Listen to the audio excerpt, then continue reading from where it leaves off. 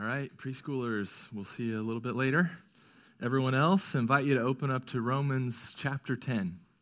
Romans chapter 10.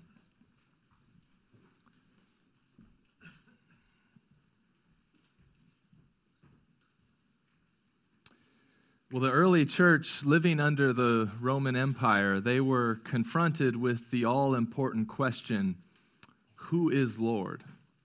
Who is Lord? You see, the emperors of Rome, they saw themselves to be gods and ones to be worshipped. And therefore they demanded that their citizens worship them and acknowledge that Caesar is Lord. Now, they didn't mind if you had other gods or lords that you worshiped as well. In fact, the Romans had all sorts of false gods for everything. Jupiter was the sky god who protected the state, and the Roman military would worship him at his temple after winning a battle. They had a god of wisdom and craftsmanship, and she ruled over the school children and education and all the trades. Venus was their goddess of love. Neptune was their god of the sea, and so on and so on. They allowed the worship of lots of different gods. But on certain occasions throughout the year in the Roman Empire, you had to come together and acknowledge that Caesar was Lord. You had to acknowledge his supremacy over your life, just a pinch of incense towards the worship of Caesar.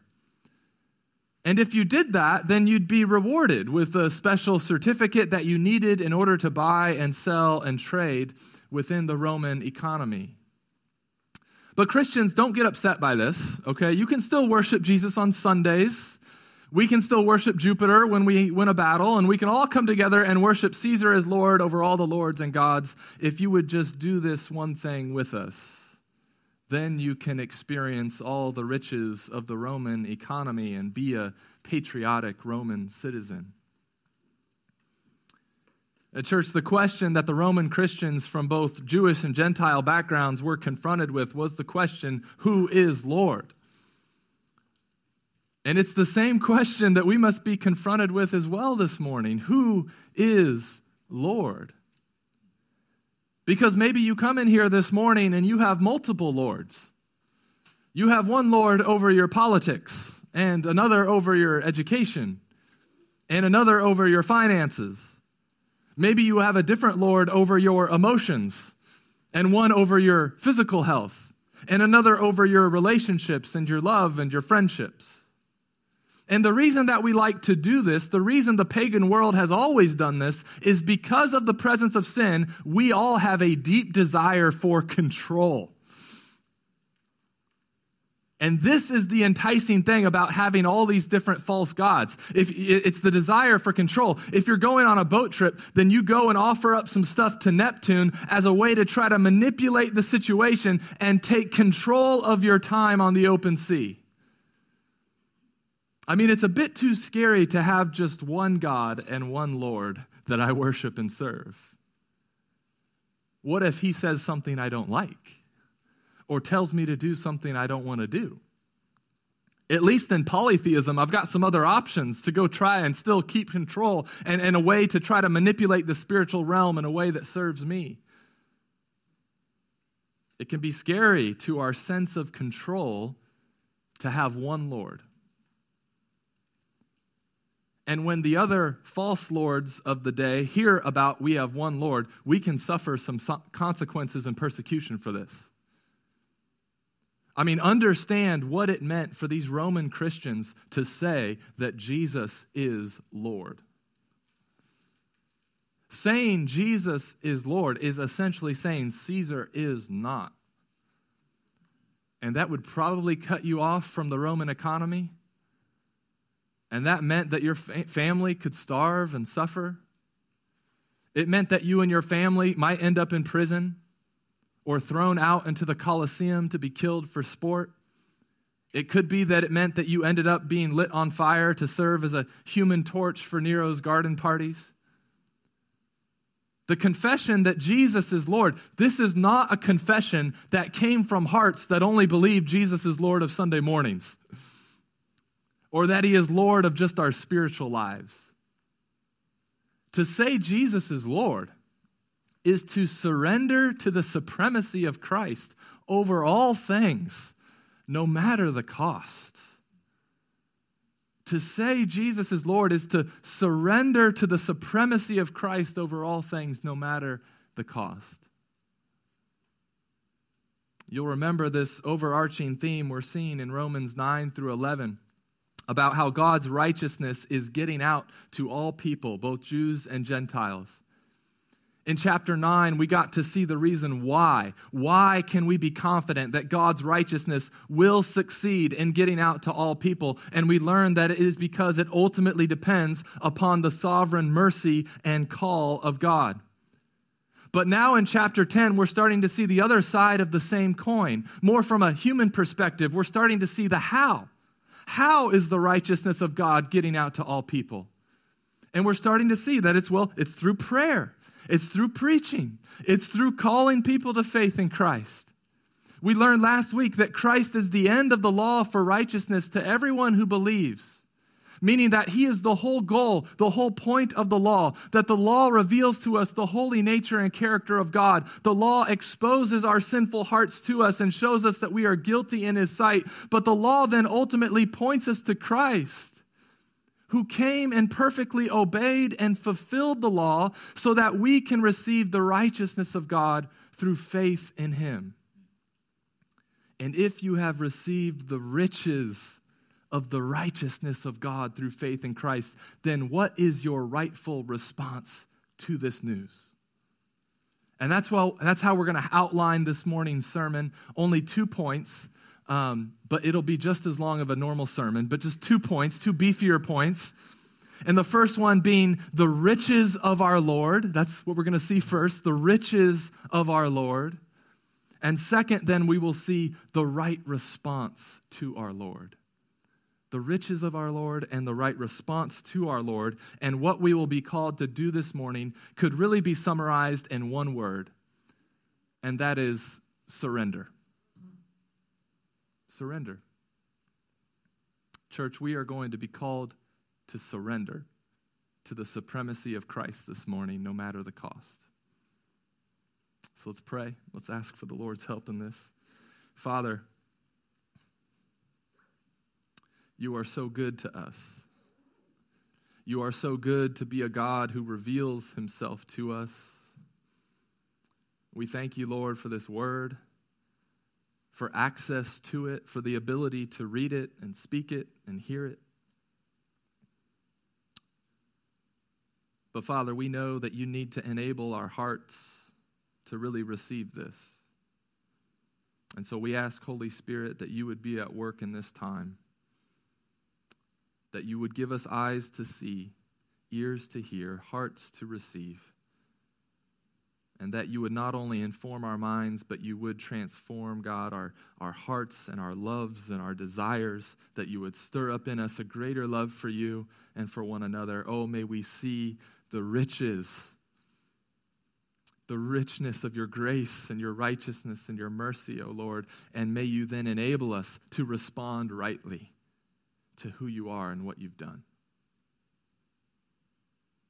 Help us surrender this morning to you. We ask this in Jesus' name.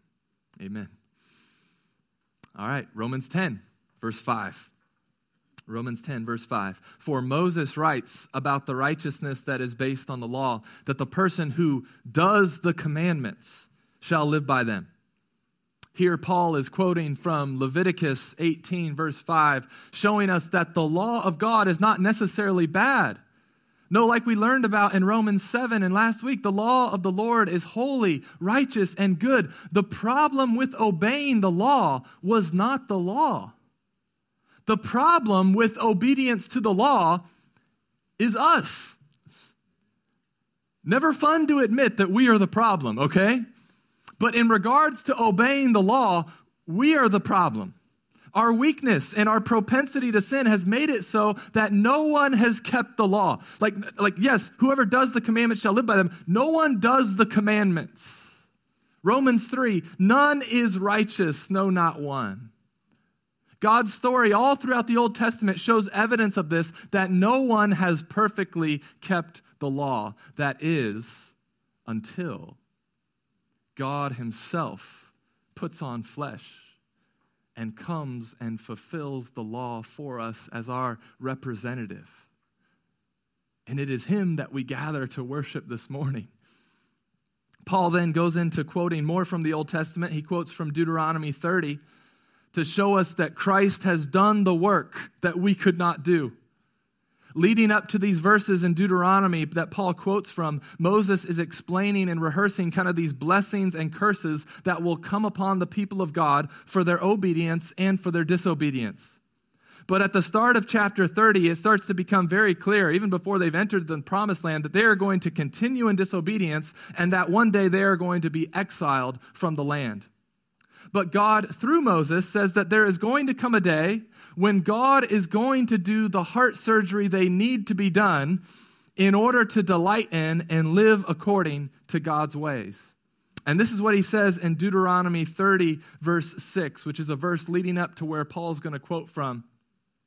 In Deuteronomy 30, verse 6, it says, "And the Lord your God will circumcise your heart and the heart of your offspring, so that you will love the Lord your God with all your heart and with all your soul, that you may live." And this is something Paul has already addressed to us in Romans 2:28. "For no one is a Jew who is merely one outwardly, nor is circumcision outward and physical, but a Jew is one inwardly, and circumcision is a matter of the heart, by the Spirit, not by the letter. His praise is not from man, but from God." You see, humanity and all of us thought all we needed was a life coach and maybe some calorie counting and we'd be good. And God's like, nope, you needed a heart surgeon. You needed a heart surgeon. The problem was way worse than you thought. You needed to be born again. You needed to be a new creation. You needed to have a resurrection, right? He's given us this same truth in a lot of different imagery that you need to have something done by God on your heart. God is going to have to do something with the hearts of humanity in order for us to love him with all of our heart and with all of our soul, that we might live. And this is what Moses and all the prophets were looking forward to, when the Messiah would come, when the Spirit would be poured out, and the law would then no longer be this external duty, but it would become this internal delight. And church, I've got good news for you this morning. The age of the new covenant is here. The Messiah has come, and the Spirit has been poured out. And so Paul, he quotes from Deuteronomy, but he inserts Christ into the mix to show that Christ is the fulfillment of what Moses was looking ahead to. Look at Romans 10, verse 6. He says, "But the righteousness based on faith says, 'Do not say in your heart, who will ascend into heaven, that is to bring Christ down, or who will descend into the abyss, that is to bring Christ up from the dead.' But what does it say? The word is near you, in your mouth and in your heart. That is the word of faith that we proclaim." What he's saying here is the hard work for righteousness has been done. It's been done. You don't have to climb the heights of heaven and search to the ends of the earth to find and obtain a right standing with God. No, Christ has come. Isn't this what we celebrate every Christmas? The incarnation. And what we'll celebrate this Christmas at 10:30 a.m. Sunday morning here together. It'll be good. I know it'll be out of our normal family traditions, but I'm telling you, worshiping Jesus on Christmas morning, it will feel right. Trust me on that one, okay? This is what we celebrate, that Christ has come down. We don't have to go up and try to get him. We don't have to go seek out and find him. Christ has come. The Father has sent him. Jesus putting on flesh. He came to earth. The hard work of God and man being reconciled has been done through Christ coming to earth, living righteously to obtain our righteousness, and dying sacrificially to pay the penalty for our sins. Don't pretend like Christ has not come. The hard work has been done.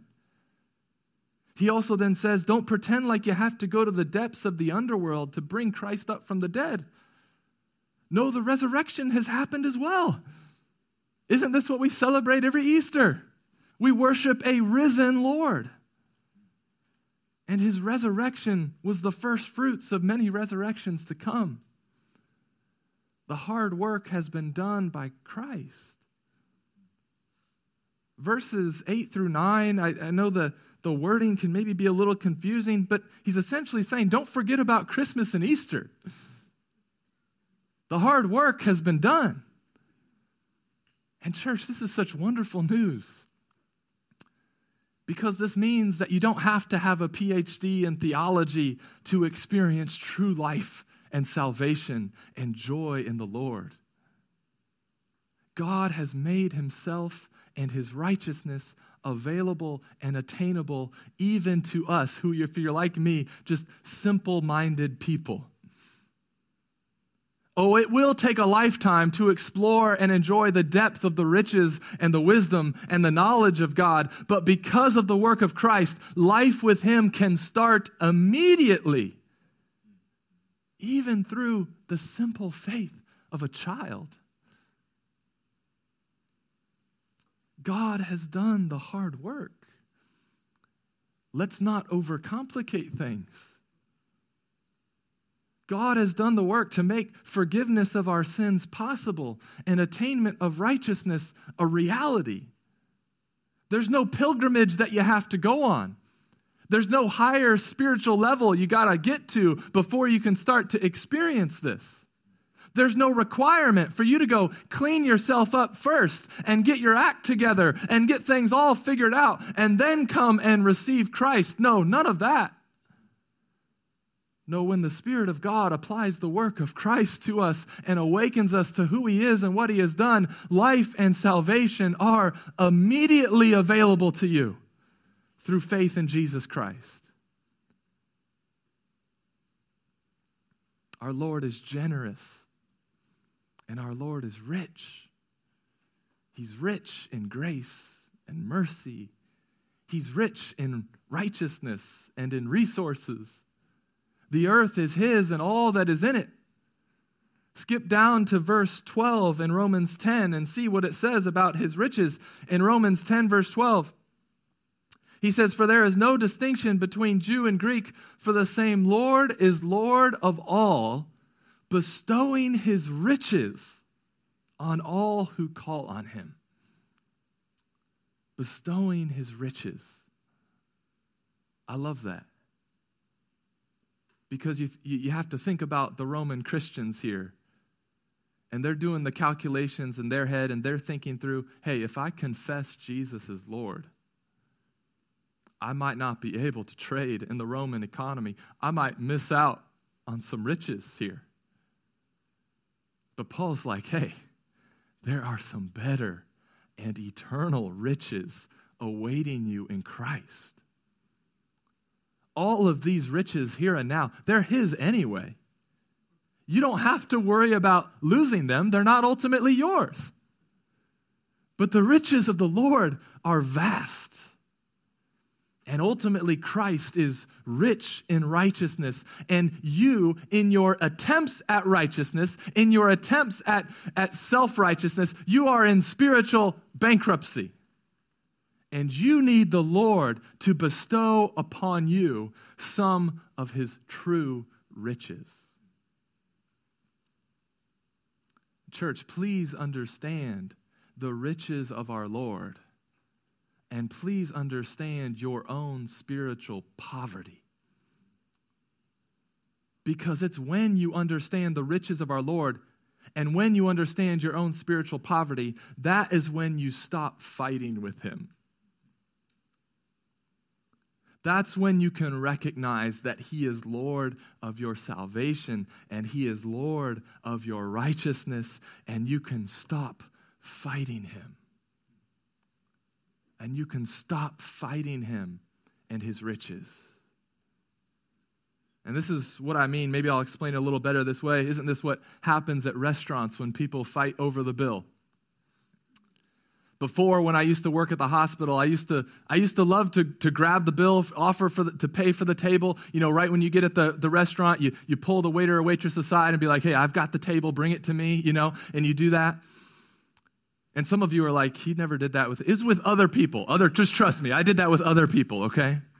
But I used to love to do that. But since working for the church, I've developed what's called alligator arms, right? Where you reach for it, but you don't go full extension, all right? They teach you this in seminary to survive in ministry. You don't go all the way. It's a medical term. Ethan will back me up on that, all right? But listen, if we have the means, most of us if we have the means to pay, most of us don't want someone else to pay for us, do we? We don't like it. It's difficult for us to receive that because we feel like things have been taken out of our control and we don't like having to depend upon another person and their work and their riches. But what's the difference when you're a kid at a restaurant? Like, what's the difference when we go out with the boys? There's no fight over who's going to pay the bill. Why? Because they know they don't have the means to pay, and maybe whatever they think they do have, it was given to them as gifts or from grandparents grossly overpaying for lemonade. And so future men in the front row, if a waiter or waitress ever comes up to you and asks you how you are going to pay for the food you are ordering, you look at me and you say, I'm with him. And why can you say that? You can say that because the work that I have done has got you covered. And listen, if Poppy or Grandma or Granny are with you, you look at them and say, I'm with them, all right? Okay. But church, if the most favorite evangelistic question actually plays out when you get to heaven, and I'm not sure it will, but if you find yourself in heaven and God asking you why he should let you in, you look to Jesus and say, I'm with him. I'm with him. Church, when the enemy throws your sin in your face and asks you how you're going to pay for it and get rid of all this guilt, you look to Jesus and say, I'm with him. When you yourself are doubting whether or not you have the strength to persevere and make it through the trials of life, you look to Jesus and tell yourself, I'm with him. Stop trying to fight Jesus for the bill. You are spiritually bankrupt. The account in your righteousness checking account is nothing. It's negative. And whatever spiritual money you think you do have, it was ultimately a gift from God. What do you have that you did not receive? Do not fight God for any credit for your salvation. Submit to the riches of our Lord and his righteousness. Receive and believe that your only hope in life and death is that you belong to Christ and you are with him. And his work has got you covered. He bestows his riches on all who call on him by faith. But we love to fight to earn some of our own righteousness, don't we? Now, why do we do that? Well, I think one of the reasons we do that is because we like control. And it's the truth that Jesus is Lord and we are not that directly confronts this desire in us for absolute sovereignty and control of our life and salvation. And anytime we feel like we're losing control, we go berserk. We go crazy.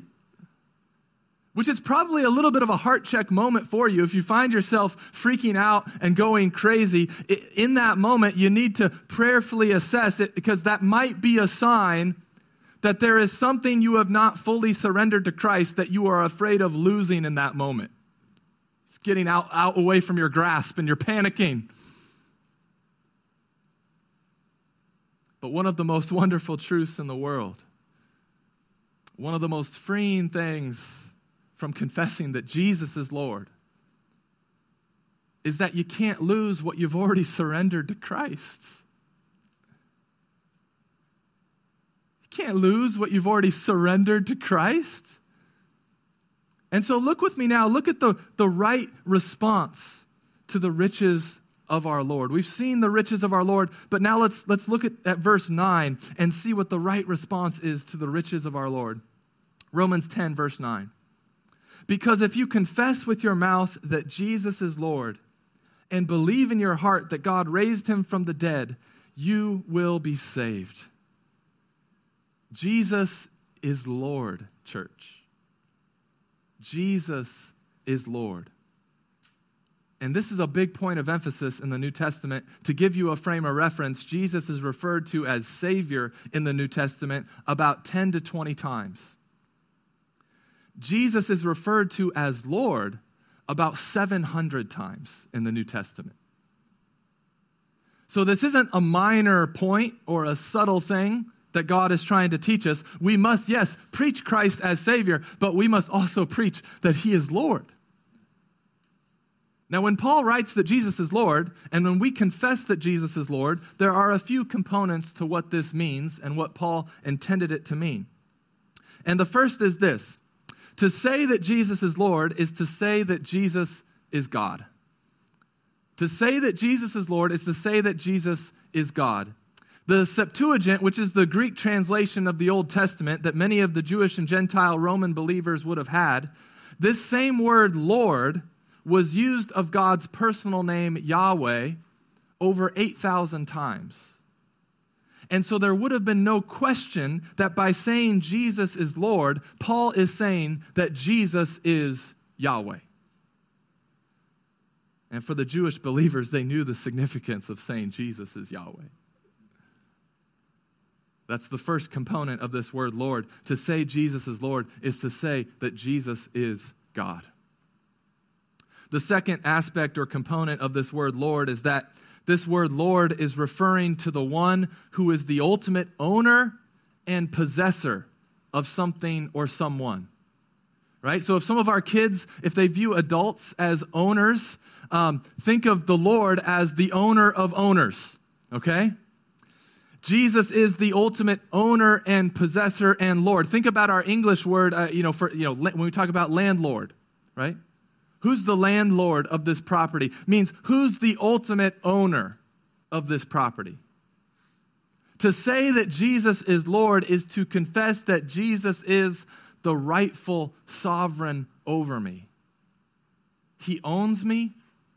He possesses me. I belong to him. He is my master. Everything in the world was created by him and for him. Jesus is Lord. Jesus is King. Abraham Kuyper, a former minister of the Netherlands, he's famously quoted from saying this: "There is not a square inch in the whole domain of our human existence over which Christ, who is sovereign over all, does not cry, 'Mine, mine.'" Everything you have, from your finances to your health, to your emotions, to the civil government you live under, you are not Lord over those things. Jesus is Lord. You are a steward, and you steward those things for your master, but Jesus is Lord. Third component of saying Jesus is Lord, and the early Christians knew what they were saying. To say Jesus was Lord was also to say that Caesar was not Lord. To say that Jesus is Lord is to say that no one can sit in his throne, and that includes you, and that includes me. To say that Jesus is Lord, this is not saying that Jesus is one of your lords, or that he's your spiritual Lord, or that he's the Lord of your heart, but you're still going to be Lord of your life because you're afraid it's going to cost you too much to give up everything to his lordship. Because listen, this, as we've talked about already, this had real consequences for these believers receiving this. And as it does for all Christians to some degree, depending on the time and the place that God has put us in. Are we going to surrender to the supremacy of Christ no matter the cost? I pray we will. For in reality, we have nothing really of eternal significance to lose and everything to gain from the riches of our Lord. And therefore, oh, what a glorious confession and gift from God to be able to confess that Jesus is Lord, that Jesus is God, that Jesus is King, and no one else, including myself, can sit in his throne. But not only is this the right response to the Lord in that we confess that Jesus is Lord, but listen, this confession with our lips, this is no mere external lip service. We're not just proclaiming something just to, if we say these things, then God has to respond in this way to us. No, to proclaim that Jesus is Lord and genuinely proclaim that starts in the heart. That comes from a belief that God raised him from the dead. Oh, believing in the resurrection is so important because it was the evidence that Jesus was who he said he was. The resurrection is the Father's stamp of approval that the sacrifice for your sins has been accepted. You see, Jesus did not just come to live and die so that your sins could be forgiven and his righteousness could be credited to you. Yes, that's true. But he also rose from the dead so that you would be raised to newness of life. He died so that you would die to sin. He lives so that you would live for God. Yes, confess that Jesus is Lord, but it gets even better. Jesus is our risen Lord. He's our risen Lord. He's alive right now. Jesus is alive right now. And he's interceding for us. And his resurrection has secured our resurrection from the dead. And he's empowering us by his Spirit to delight in obedience to his word. Look at verse 10. For with the heart one believes and is justified, and with the mouth one confesses and is saved. Now here's where we need to clarify and be a bit careful. Paul is not talking about two separate things here.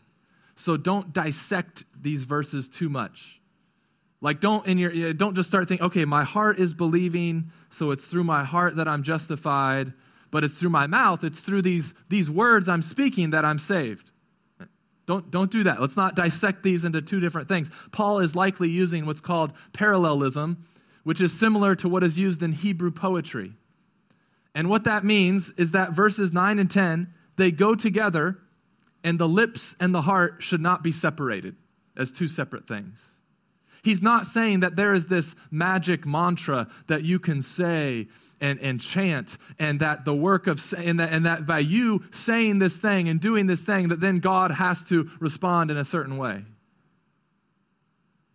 No, that would contradict what we've learned throughout Romans. Christianity isn't just you recite this thing and then boom, God has to respond. No, he's saying that God saves through faith in Christ. And the person who can say with a genuine heart that Jesus is Lord and believes in his life, death, and resurrection, that person will be saved. Look at verse 11. For the scripture says, everyone who believes in him will not be put to shame. For there is no distinction between Jew and Greek. For the same Lord is Lord of all, bestowing his riches on all who call on him. No distinction here between Jew and Greek. Jesus is Lord of all, and he is Savior of all who trust in who he is and what he has done. And his riches are coming on all who call on him. Verse 13, for everyone who calls on the name of the Lord will be saved. Amen and amen. Paul quotes here from the prophet Joel in verse 13. And I'll read that verse in Joel for you, Joel chapter 2, 32. And it shall come to pass that everyone who calls on the name of the Lord shall be saved. For in Mount Zion and in Jerusalem there shall be those who escape, as the Lord has said, and among the survivors shall be those whom the Lord calls. Here we see God's call and humanity's response with calling out to God. It's consistent with Paul and the rest of the scriptures. Salvation depends upon God's call, and it involves humans calling out to God. This is what we've seen already in Romans. In Romans 9, Paul explains the why of salvation and what it depends upon. It depends upon God's sovereign call. But now here in Romans 10, Paul explains the how of salvation and what it involves. And it involves humans calling out to God. But the ability to call out to God and to confess that Jesus is Lord, this is ultimately the work of God in someone's heart. This is evidence of the power of the Spirit. Paul, when he writes to the Corinthians in 1 Corinthians chapter 12, he says, "Therefore, I want you to understand that no one speaking in the Spirit of God ever says Jesus is accursed, and no one can say Jesus is Lord except in the Holy Spirit."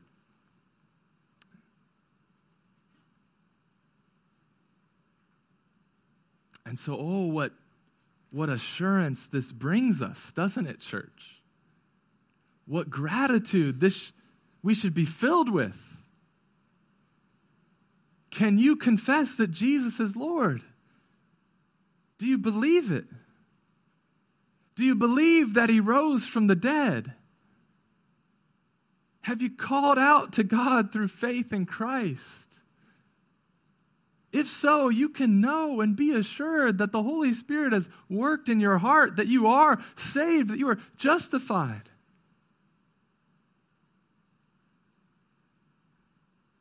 May you know the peace and the joy and the assurance that comes from being able to look to Jesus and say, I'm with him. And to know that everyone who calls on the name of the Lord will be saved. And there are likely some in here this morning who have never looked to Christ, never confessed and believed that he is Lord, never received him as their Savior. And let me encourage you to do this today. Salvation and life in Christ are not far from you. God has done the hard work. He's made himself accessible and available. Will you finally surrender and fall into his arms today? We are saved by grace through faith. And while justification happens in a moment, our sanctification and perseverance continue for a lifetime. And just as we are declared righteous through faith, so too we persevere through faith. Therefore, church, keep confessing in both word and deed that Jesus is Lord. Keep trusting him. Keep believing that God raised him from the dead. Oh, church, experience the riches of your Lord and respond to him rightly today as well. Because maybe there is some area of your life that you have not surrendered to him. Maybe there's some aspect of your heart or a certain relationship or a certain emotion or a certain even maybe long-term goal of yours that you have not surrendered to him. And here's the dangerous thing about not surrendering something to the Lord. The dangerous thing is that when Jesus is not honored as Lord in a certain aspect of life, that thing can end up becoming your functional Lord. And here's what I mean. If Jesus is not honored as Lord over your finances, then watch out. Your finances are going to become your functional Lord. And they'll be a cruel master. You'll never be satisfied. You'll never have lasting joy. Your thirst will never be quenched. You'll always be anxious. You'll never have enough. But hear this good news today. Jesus is Lord. Surrender to him. If Jesus is not Lord over your government and your politics, watch out. Your government and politics will become your functional Lord. And they'll be a cruel master. They'll never fully give what you long for. And as your Lord, they'll stir up anger against your neighbor instead of love for neighbor. They'll steal your peace and joy. They'll take your hope. They'll cause you to forget who is actually sitting on the throne. Oh, be a steward of them for your Lord, but do not let them become your Lord. Surrender control to him. If Jesus is not Lord over your family, watch out. Your family will become your functional Lord. And you'll put more weight on your spouse and kids than they were created to handle. When your family is your Lord, you'll take your desire for control and all the frustrations of not being able to control things out there, and you'll seek above all else to dominate and control everything that happens in here. Because this is what I can control. So I'm going to squeeze it as tight as I can, control every little thing that happens in this household as I can, control every little relationship and every little person that's in this house. I'm going to control them. And it's suffocating to live in a house where someone is squeezing as tight as they can for control. Steward your household well, but do it as unto the true Lord. And surrender control to him. If Jesus is not Lord over your emotions, watch out. Your emotions are going to become your functional Lord. And they'll be a cruel master. They will rule you. They will tell you what to do and say and how to think. They'll decide how much you sleep at night. They'll blur what you know to be true and convince you of things that are not true. And you'll be miserable, and you'll be convinced that they're out of control and they're outside of anyone's control. But if Jesus is Lord, they are not outside of everyone's control. If Jesus is Lord, then he is Lord of your emotions. And his truth can transform and inform your emotions. So surrender them to him. Stop listening to them. Put them in subjection to him. Church, when you are living like something is Lord that is not actually Lord, you are not living in reality. You are living like a crazy person. That's why you feel like you're a crazy person right now. You're living like something is Lord that is not actually Lord.